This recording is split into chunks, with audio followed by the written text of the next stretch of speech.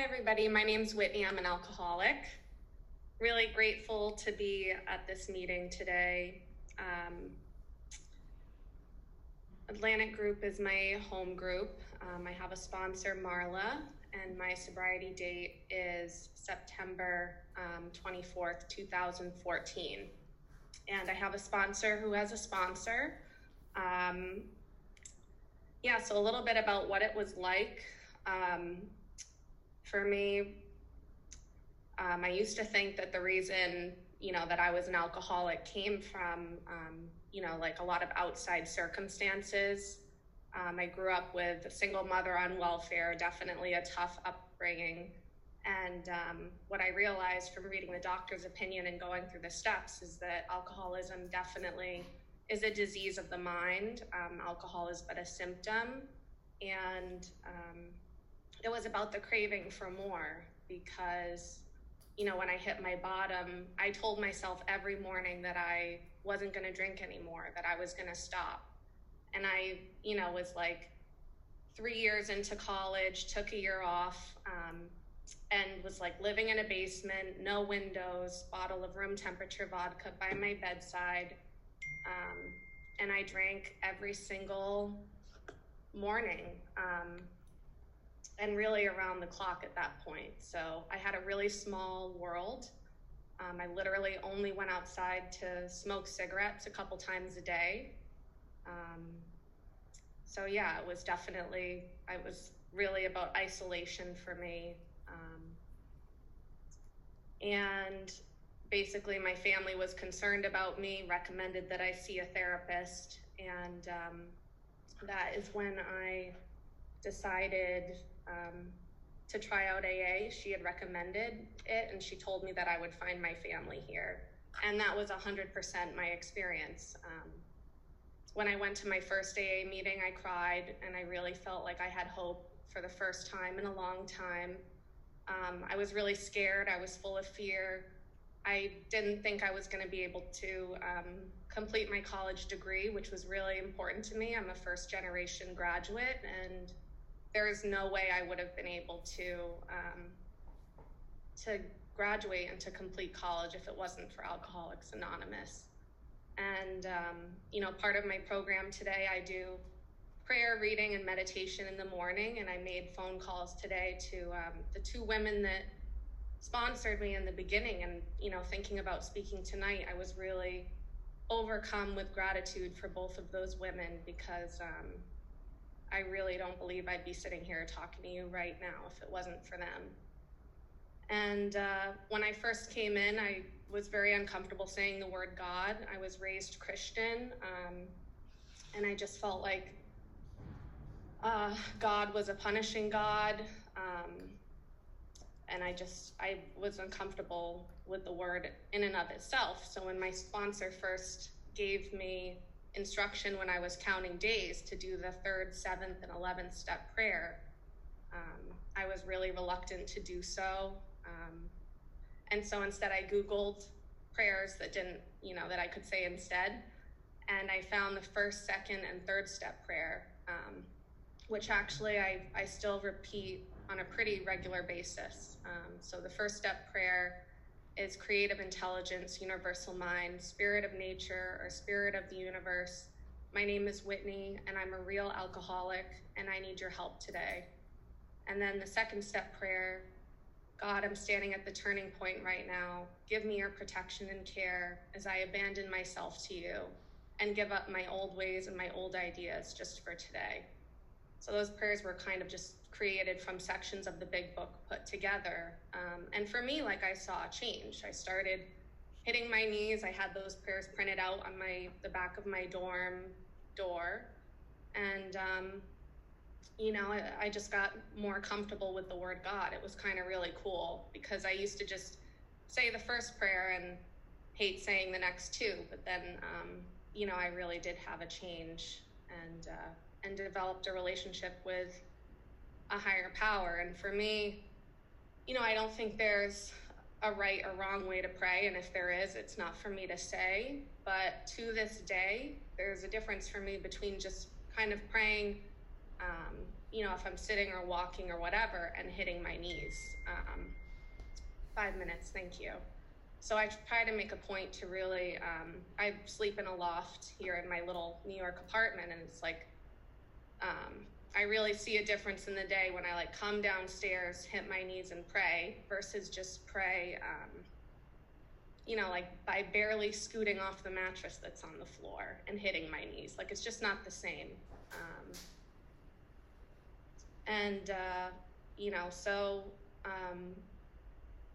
I really feel like it's through the steps and through the book that I'm really able to sit here with you all today. I was reluctant to start working the steps with the sponsor, and I went through my first, I think, about 6 to 9 months without working directly with a sponsor, and I don't recommend that. I have relationships today, like, I had mentioned my mother, like that was a difficult relationship, and I didn't have a relationship or speak with her for 5 years, for what a lot of people would say was a good reason, and I definitely had justified anger there. And today, like, I have a relationship with her because of COVID. Like, I've definitely seen some hardship. Like, I did get laid off in March, and I'm kind of like trying to figure out what to do next. But like, I started gardening, which was really cool, and I've been able to connect with my mom about that. And like, to me, that's, it doesn't by any means replace my prayer, reading, and meditation, but it definitely, like, it gives me the perfect time to be able to call other alcoholics, see how other people are doing. I can be weeding in my garden and give people a call and kind of get out of myself. And it's just like, I think about that girl who was just like alone in that basement, relying on somebody else. I was unemployable, and how full my life is today. Like, how many people I have who I can call, like, and I also used to be afraid to look at my phone. I remember when I was out there, like, my phone would be on the nightstand and I'd be afraid to look at it. I wouldn't look at it for days because I had so much dread. And now, like, my phone's dinging right now as I'm talking on the meeting. Like, I have people in my life today. I'm not afraid to pick up the phone. It's a different way of life. And I'm just so grateful for Alcoholics Anonymous. And, my experience, even I moved to New York a year ago, and I would think I would be really lonely right now if it wasn't for this program, literally being in, isolated a lot, not working. And I have friends today who I've been able to make, like, over the phone. I mean, it's kind of creepy and kind of weird. Like, I really feel for newcomers who are counting days right now, because it's not easy to call people and reach out to people you haven't met in person, but you've only seen over the Zoom screen, but, or at least that's my experience. And, it gives me the best excuse, though. Like, I'm not seeing you all at meetings, but it really is such a gift for me to be able to, like, meet you all and share a little bit about my story and talk a little bit about my sobriety. Atlantic Group reminds me a lot of the home group I had when I was in college. Lots of greeters at the door. It was a big book study group. It's a serious group. It's a group where, like, there's lots of service commitments, a lot of people talking about the solution, which is great. And yeah, I just want to express gratitude to any person who's ever taken my phone call or given me a service commitment, because it's just really, really great to be a part of, and to be a part of this home group has been a real blessing. So with that, I think I'll pass it off. Thank you. Our second 10-minute speaker is Frank. Hey everyone, I'm Frank. I'm an alcoholic. Thank you for asking me to speak tonight. It's an honor and privilege to speak for my home group. My sobriety date is March 11, 2020. It's my second sobriety date. My first sobriety date was September 2nd, 2019. So I've now counted days here at the Atlantic Group 2 times in the last year. The first time was in person at meetings, and the second time was here on Zoom with all you. So anyway, I began drinking in my later years of high school, and I drank for about 10 years. The first 5 years, I would say overall, I have a lot of good memories when thinking about alcohol. You know, that was when alcohol definitely worked for me. It was my solution to all my problems back then, and it worked. You know, anytime that I felt insecure or I felt like I was in an uncomfortable situation or whatever feeling that I didn't want to feel anymore, I would drink. And it worked. I wouldn't feel those feelings anymore. You know, I didn't start out as an everyday drinker. I started out more as a social drinker. So I didn't have a lot of consequences in my life at that time as a result of my drinking. But my disease definitely progressed. And probably, I guess, once I graduated college is when I really noticed that my drinking started to increase significantly. You know, more often I would begin losing control when I drank. You know, countless times I would say I'm only going to go have 2 drinks. And before you know it, it's 4 a.m. and I don't even know where I am. I began blacking out. I never used to black out. And due to my increased drinking, you know, I started seeing consequences.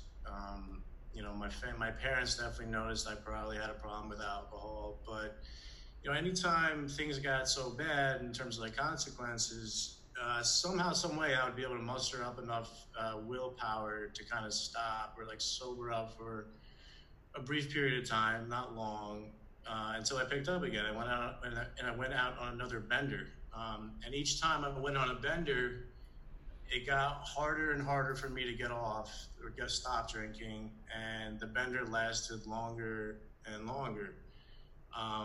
You know, so I tried different things for help once things got pretty bad. I reached out for outside help, outpatient therapy, things like that, and nothing really worked. You know, what brought me to my knees was basically my bottom last year, which was a 6-month bender that I just couldn't get off. I mean, I went every single day last year drinking. I didn't have a single sober day in that 6 months.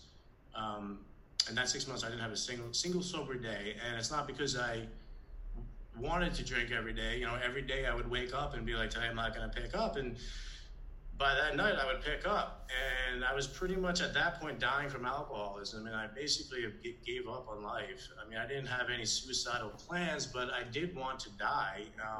You know, I wanted the pain to stop, and I do use other substances in addition to alcohol. So for the last 2 months of that 6-month bender, I basically went into psychosis. I was psychotic for 2 months, which was probably the worst thing I've ever experienced. And I was willing to die if it wasn't for my parents with, you know, some outside help. They got me to go to treatment last September, and that's once I got psychotic, I was willing to go. So at this time last year, I was in rehab, and that's where I was introduced to AA, and I came out of this psychosis, thank God. And you know, AA speakers came into the rehab, and I listened to them, and I identified with what they said, and it was a relief that, you know, there are other people out there that dealt with the same problems that I dealt with. You know, when I was out there, I felt like I was the only one that this was happening to. So once I left treatment, you know, I didn't want to go back to the life that I was living because it was a disaster. So I accepted additional outside help, and I went to AA. So last year, once I left, I went to the Atlantic Group on a Tuesday night meeting. I met my sponsor, Jeff, and I had a willingness to do a lot at that point. You know, I did my 90 and 90. After my 90 days, I was going to 6 or 7 meetings a week. I had 2 service commitments a week. I was going to fellowship. I was praying pretty much every day. You know, we were meeting once a week to do step work. So I was doing all that, but what I wasn't willing to do at that point was give up my old life, so to speak. I was involved with some dishonest things that I was doing for a number of years prior to getting sober, that I was still doing after I came into AA. And I was doing this on the side, and I was still associating with people that probably should not, got it, 5 minutes, should not have been associating with at that point, or even now. And obviously, I definitely wasn't telling my sponsor about any of these things. I used to think that as long as I'm not lying directly, that I'm being an honest person. But I've now come to learn that if I omit certain information, then I'm lying by omission. And this double life kind of caught up with me, and it's definitely a large factor as to why I relapsed in March. So one day I picked up in March, and I picked up on a Sunday, and basically picked up right where I left off, just around the clock drinking. I really can't do much else when I pick up other than drink. I just lose all control. Once I picked up, I knew that I made a huge mistake. So I was honest with my sponsor the next day, and the plan was for me to come back to AA and count my days, but I couldn't make it to the meeting. Once I pick up, that's it. I'm just gone. By Tuesday, I got psychotic again, and my sponsor ended up taking me to the hospital. Sobered up at the hospital, left that night, and I picked up again that night. So by Wednesday, I had enough, and I went back to treatment for a period of time. That was all pre-COVID, so I got out of treatment and came back to a completely different world. Everybody was on Zoom, but I jumped back into the work with my sponsor, counted my days here on Zoom.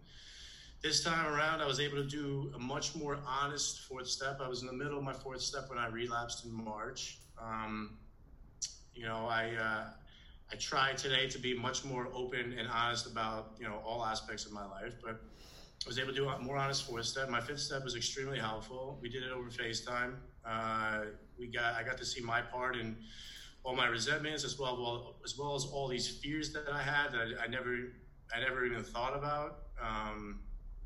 And 6 and 7, I struggled with initially at first, actually, because it's one thing to write down, my defects and kind of share them with my sponsor, but it's another thing to actually make the changes, and take the action to do the right thing.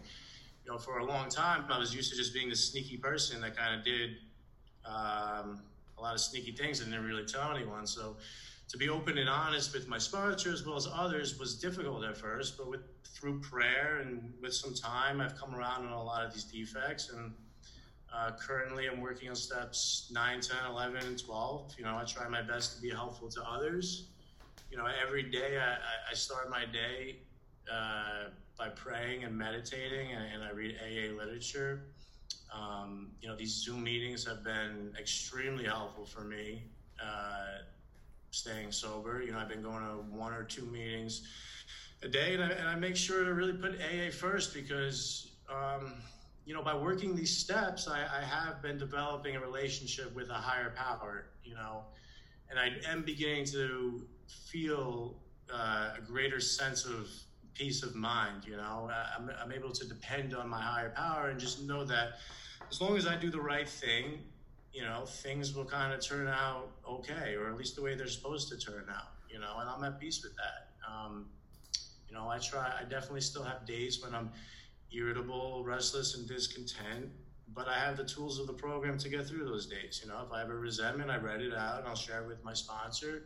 I try my best to practice gratitude. Practicing gratitude has been a very important part of my recovery because, it changes my perspective on things, because regardless of how bad a day I'm having, I should just be thankful for another day. I really should be dead. I was sick and suffering for a long time. And, by the grace of God, I was given another chance.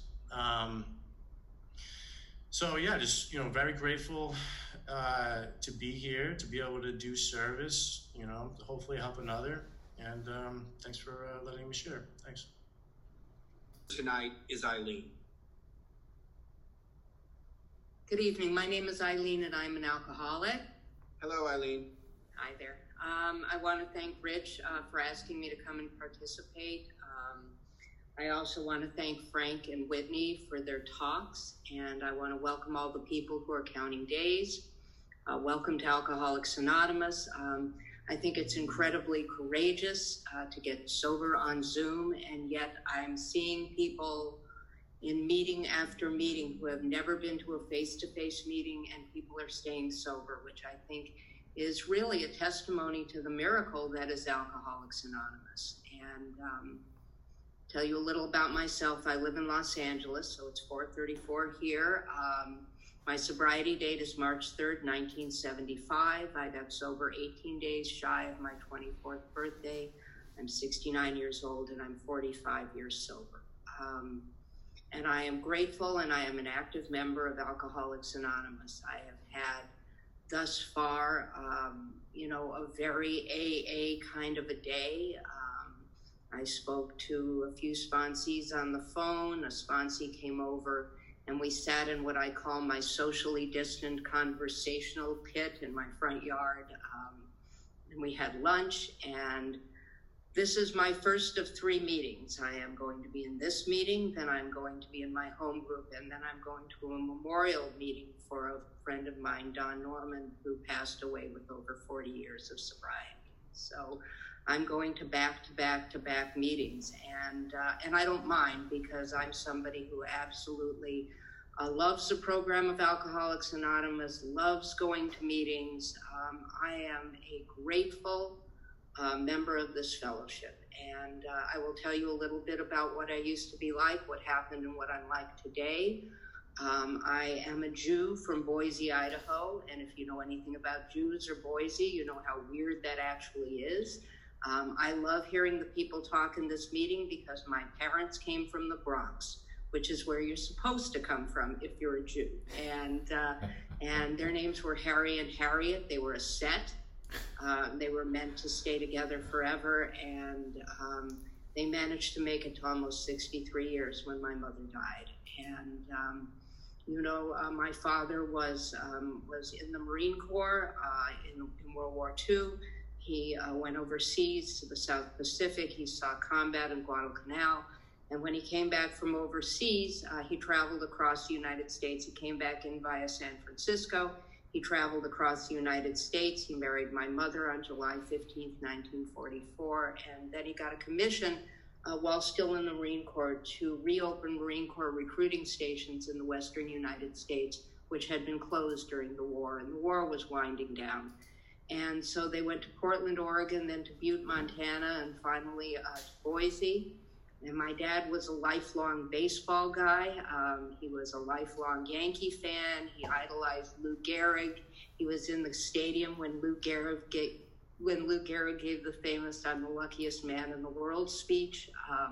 So when he got out of the service, he became a minor league baseball announcer and disc jockey in Boise. And my parents were on the verge of moving back to New York when I was 4, and my father got a job in Los Angeles, so we came here instead. Basically, I was the star of my grammar school.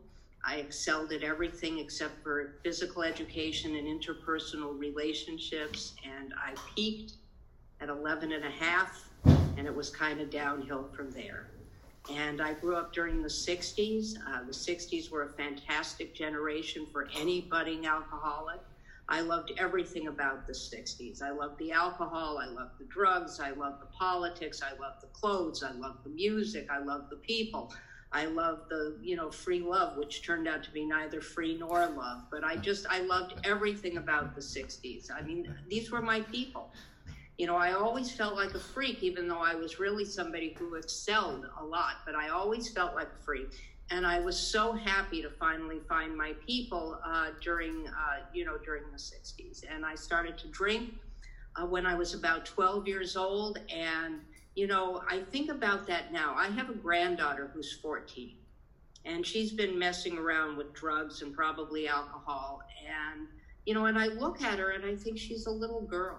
And I was a little girl, but I was a little girl who really needed a drink.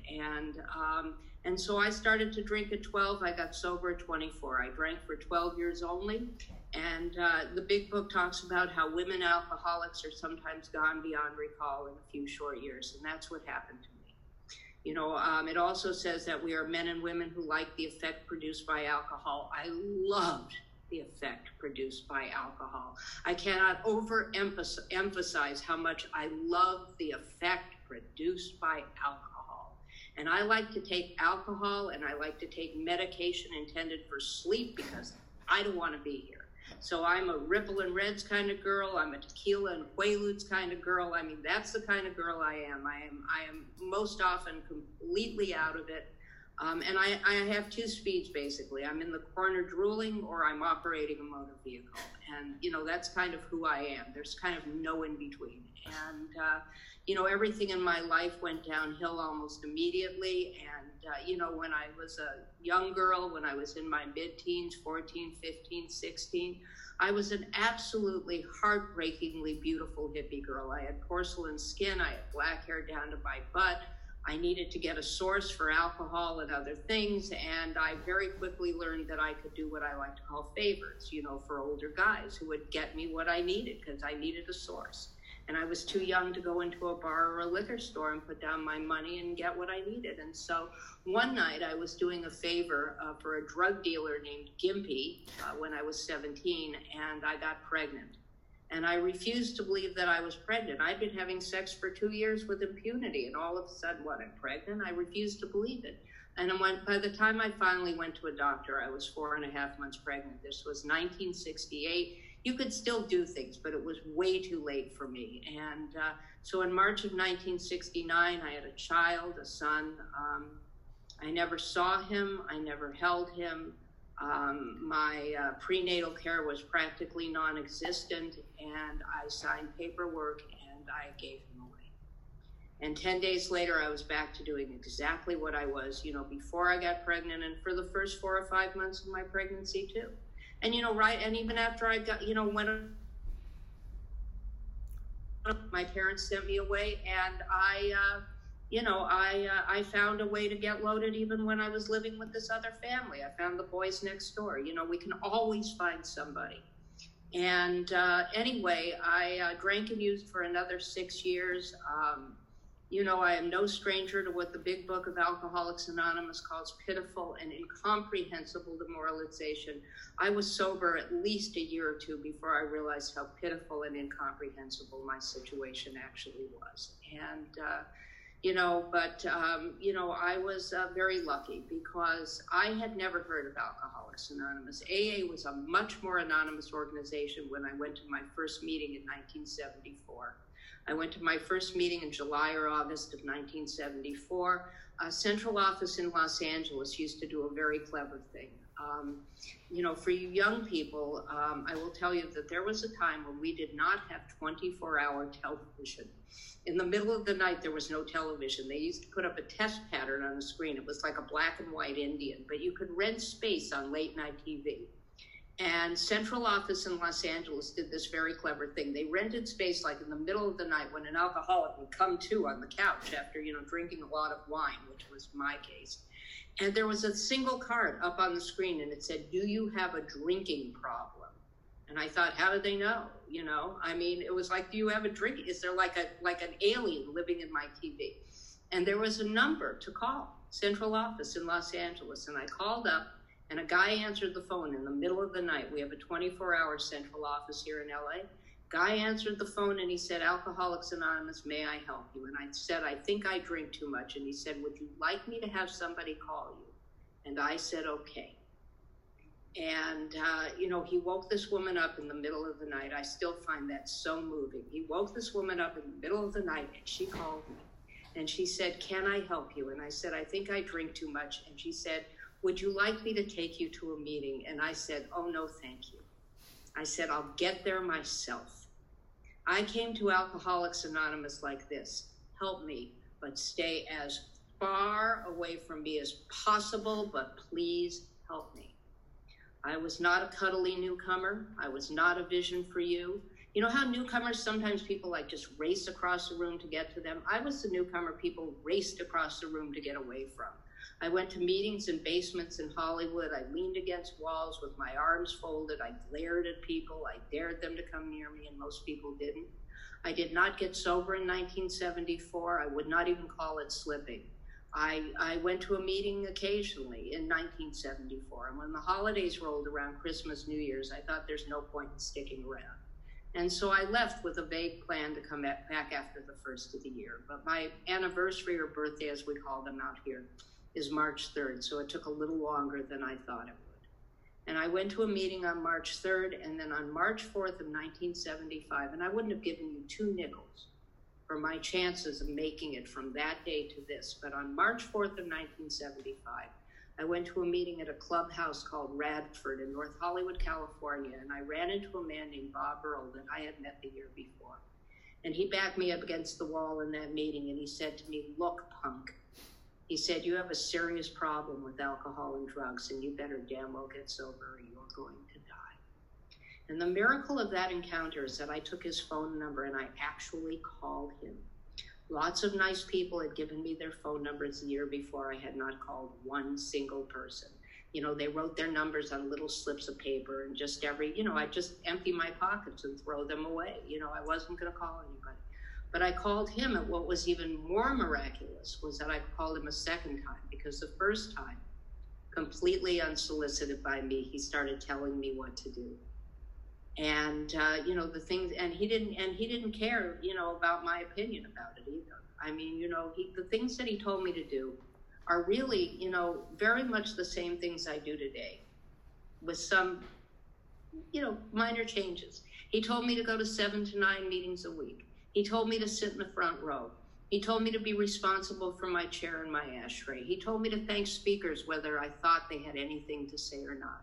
He told me to get a big book and read it. He told me to get a commitment, and he told me that I was essentially useless, but I had a car and I could drive other people to meetings. Now, I have to tell you, I was not thrilled with this idea because it involved other people, and I didn't really like other people. I didn't want them near me, like in my car and stuff, and he really didn't care. And none of my sponsors have ever cared about my opinion about the direction they're giving me. They just sort of assume that if I want what they have, I might try to do what they did. And I got involved in Alcoholics Anonymous from that day forth, and I have never not been involved in Alcoholics Anonymous. The longest I have ever gone without a meeting is 2 weeks or 3 weeks following surgery. I've had a lot of orthopedic surgeries. I just have one of those bodies where the warranty runs out on a part every few years, and so I've had recuperations. But I've had calls. I've had people to come over. I've had, I've done all of this, and once on a trip to Africa where there was no chance of going to a meeting. But I have been to meetings all over this country. I've been to meetings all over Canada. I've been to meetings all over the world. I love going to meetings of Alcoholics Anonymous no matter where I go. I just love to be with you. I love to be with you. Before this pandemic started, I was coming to New York once a month for a week. And, and I was going to meetings in New York. And I didn't make it to the Atlantic group, but I went to Rhinelander, and I went to Fireside, and I went to the Oxford group, and I went to meetings all over New York, and I have friends in New York. Marlena's on this call, and Marlena and I are good friends, and I have a fellowship, and Tom Kay is on here, and he's my friend, and so I am connected to Alcoholics Anonymous no matter where I go and no matter what I do. And the fact that I'm 45 years sober does not change the fact that I need this program. In fact, when I was newer, I used to think that I would not need this program as much. And the truth of the matter is it's the exact opposite. Because the older you get, the more challenging life becomes. Things happen. People die. You have medical stuff. I'm coming to the end of my career. I've had a long career. I will have been in my job for 32 years, and I'm retiring at the end of next year. It's going to be huge change, I'm a personal assistant in the entertainment industry, and I've had a lot of privilege and stuff that's gone along with the job that I have, which, by the way, is just all about being of service. And, lots of things happen, and life changes, and things intervene, and this program uniquely qualifies us for dealing with these things. I mean, the pandemic has not been as hard on me as it could have been because I've learned how to follow the rules. I've learned how to cooperate. When I got sober, the words that I thought were dirty were not profanity. I mean, I'm not going to swear tonight because you've asked me not to. And I follow the rules, but I like to swear sometimes. It's helpful. The words that I thought were dirty were like job, responsibility, commitment, cooperation. How about the word cooperation? You know, I've learned how to cooperate not only in AA, but I've learned how to cooperate in my community. When we were told as seniors, and I am a senior, when we were told as seniors to, you know, stay at home, I stayed at home.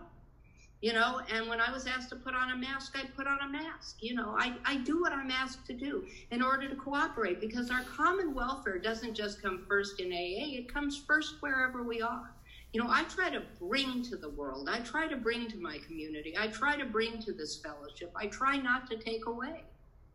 You know, I try to do whatever I can to bring, and I have years and years of experience, strength, and hope to share.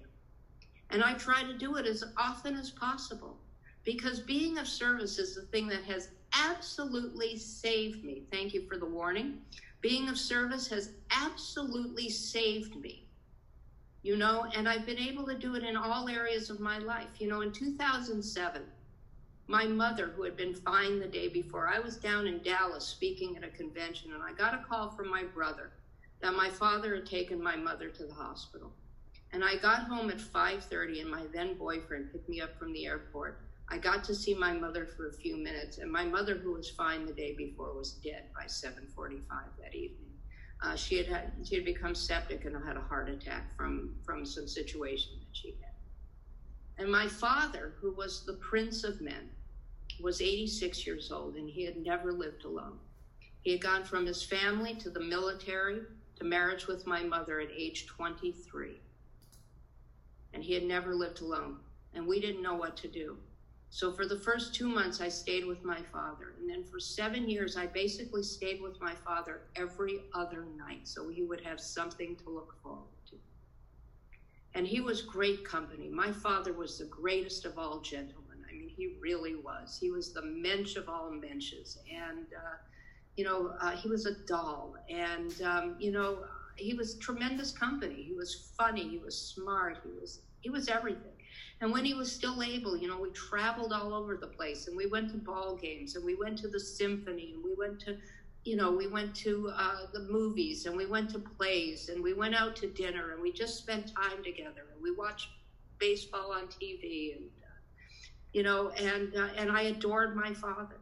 And lots of times it was really inconvenient, and I gave up a lot to take care of him, and I took care of him for 11 years. He lived 11 years after my mother died.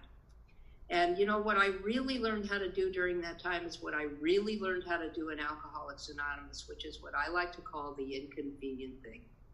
You know, and for me, you know, just putting on a pair of pants and leaving the house some days is the inconvenient thing. But you know, you make accommodations, you change plans, you realize that nothing is that important, you know, and that you take care of, you know, what's in front of you. And my father became the primary focus of my service. But I still had a sponsor. I still sponsored. I still went to meetings. I stopped traveling all over the place to speak because I wasn't going to leave my father alone on the weekends. And that was how it had to be. And on March 15th, 2 years ago, my beloved father passed away, and I was with him. And we had gone out to dinner the night before, and we'd watched Jeopardy, and sometime in the middle of the night, he got a massive cerebral hemorrhage. And by the following afternoon, he was gone. And I still miss him terribly. I still miss him. But it opened up, you know, space in my life. You know, I got like 5 new sponsees in the first 2 months after my father passed away, and I had the time for them. And I had the need to be of service to them because I was bereft. You know, I was bereft. But what I've learned how to do here is get into action. And they used to say that you cannot think yourself into right action, but you can act yourself into right thinking. And, you know, I've had a spiritual experience of the most educational variety, as they talk about in the appendix in the back of the book. You know, all they're talking about in those 2 pages in the spiritual experience, in my opinion, is a change of attitude. You know, I'm a fairly positive person. And when I got to Alcoholics Anonymous, I was a completely negative malcontent. You know, I was so negative. I mean, it was always the other shoe was going to drop, and the other shoe almost always did drop because of my behavior and because of the chaos that I created in my life and in the lives of others. But in Alcoholics Anonymous, I've learned how to show up, to be of service, to try and be honest, to keep my side of the street clean, you know, to have some sort of a spiritual contact. I'm not a deist. I don't believe in, like, you know, a one God old man in the sky, but I know that there's a power in the universe, and I rely on it every single day in order to stay sober, in order to stay sane in the middle of a time that's really difficult. You know, Sunday night, you know, it was like 121 degrees in Los Angeles on Sunday. I mean, unprecedented heat. And by Sunday night, I just thought, we're living in hell. You know, I mean, that's it. We have a pandemic. It's 121 degrees. You know, and I watch all these dark English shows on BBC, you know, and I just thought, you know, you got to stop watching Silent Witness for a moment. You know, it's enough with the killing and the heat and the people and the pandemic. And, you know, but by Monday morning, I was okay. And I went to a couple of meetings and, you know, it was fine again.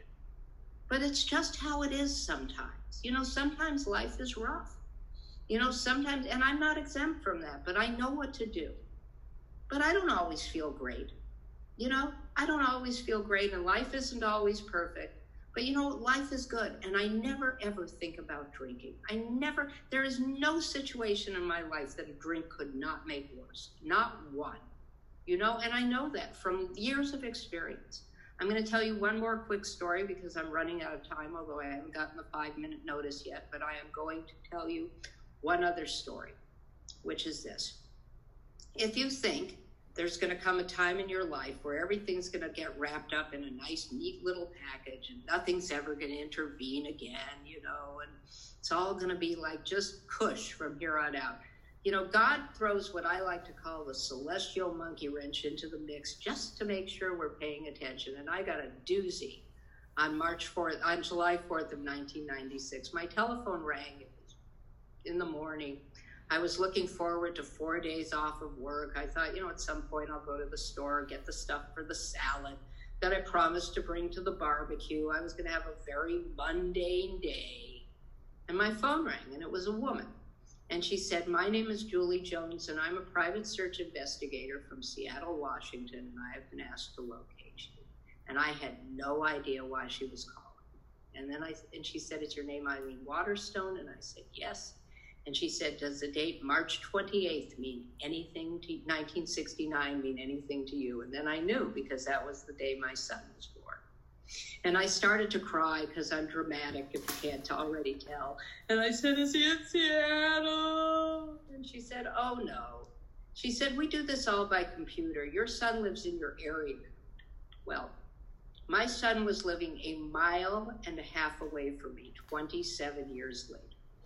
Not only that, but he was working as the doorman at a club, actually an infamous strip bar in Los Angeles called Jumbo's Clown Room, which is still owned by the family of my niece's now ex-husband. But at the time, she was still married to that husband. So my son was working for my niece's mother-in-law. Nobody knew he was my son. And not only that, but he was friends with the daughter of a woman I sponsored, and he had been in her house many times, but nobody knew he was my son. So she said, can I give him your phone number? And I said, no.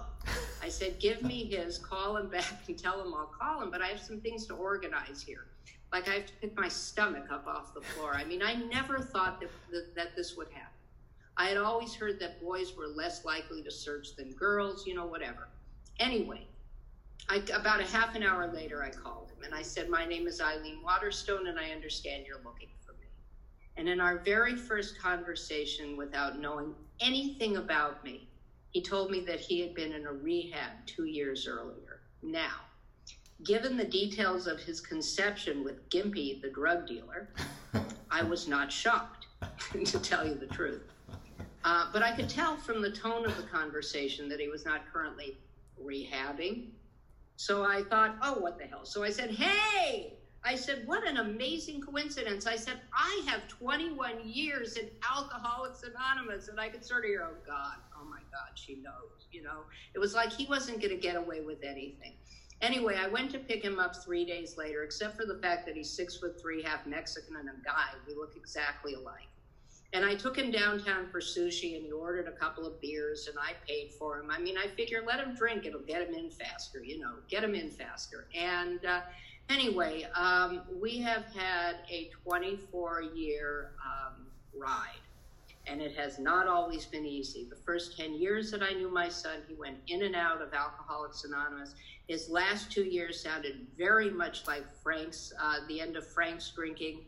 He was drinking and taking other substances, and he was psychotic. He would call me and tell me this crazy stuff, and and he'd call me at work, like he'd say that he was at Kaiser Hospital and they were going to put him in the MRI machine and do terrible things to him. And I would say, no, that's not happening. It's okay. I'm at work. I got to go. He'd call me and say he was in a motel surrounded by the FBI. That wasn't happening. It was just insane. And then he met a guy named Christopher who was like Bob, the guy that I met. And he actually listened to him. And for almost 10 years, he stayed sober. Christopher died actually not sober.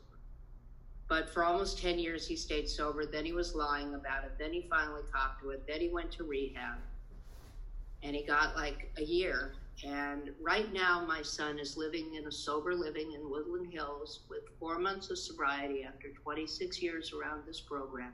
I put him in the sober living because he asked me to. But I told him, I said, here's the deal. I said, I will stake you to 6 months in this sober living. I said, but if you leave, I'm not putting you back in. And if you leave, I'm not putting you in another one. So you'd better take advantage of this opportunity because it's going to be the last time. And that's how I feel. He's been around for 24 years, 26 years. He knows what to do. The only thing is he needs to do it. And he's 51 years old. And I hope to God that he stays so. And I took it out of money that's intended for his inheritance. And I told him, I said, I hope you live long enough to inherit this when I die. And that's how I feel about it. And, I love him. I have a couple of grandkids. These were things I never anticipated. I have a grandson who's just incredible at 18, and I have my granddaughter who's like mini me. She's kind of following in my footsteps, and there's nothing I can do about it now. But, I love this program. I have gratitude unbounded. I don't know where I would be if I were not a member of Alcoholics Anonymous. My life has unfolded in many different ways, and I've spent 2/3 of my life here clean and sober in Alcoholics Anonymous, and it's been the greatest gift of my life. And I'm going to close with this. I have a friend here in LA, a Catholic priest. His name is Father Terry. And many years ago, I was privileged to share the lectern with him on Christmas Eve at a club down in South Central Los Angeles. And he closed with this, and I always like to close with it as well. He said, not only am I grateful to still be sober, I'm grateful that I'm still happy about it. And I want to thank the Atlantic Group for the privilege of sharing here. And thanks again, Rich, and I appreciate it.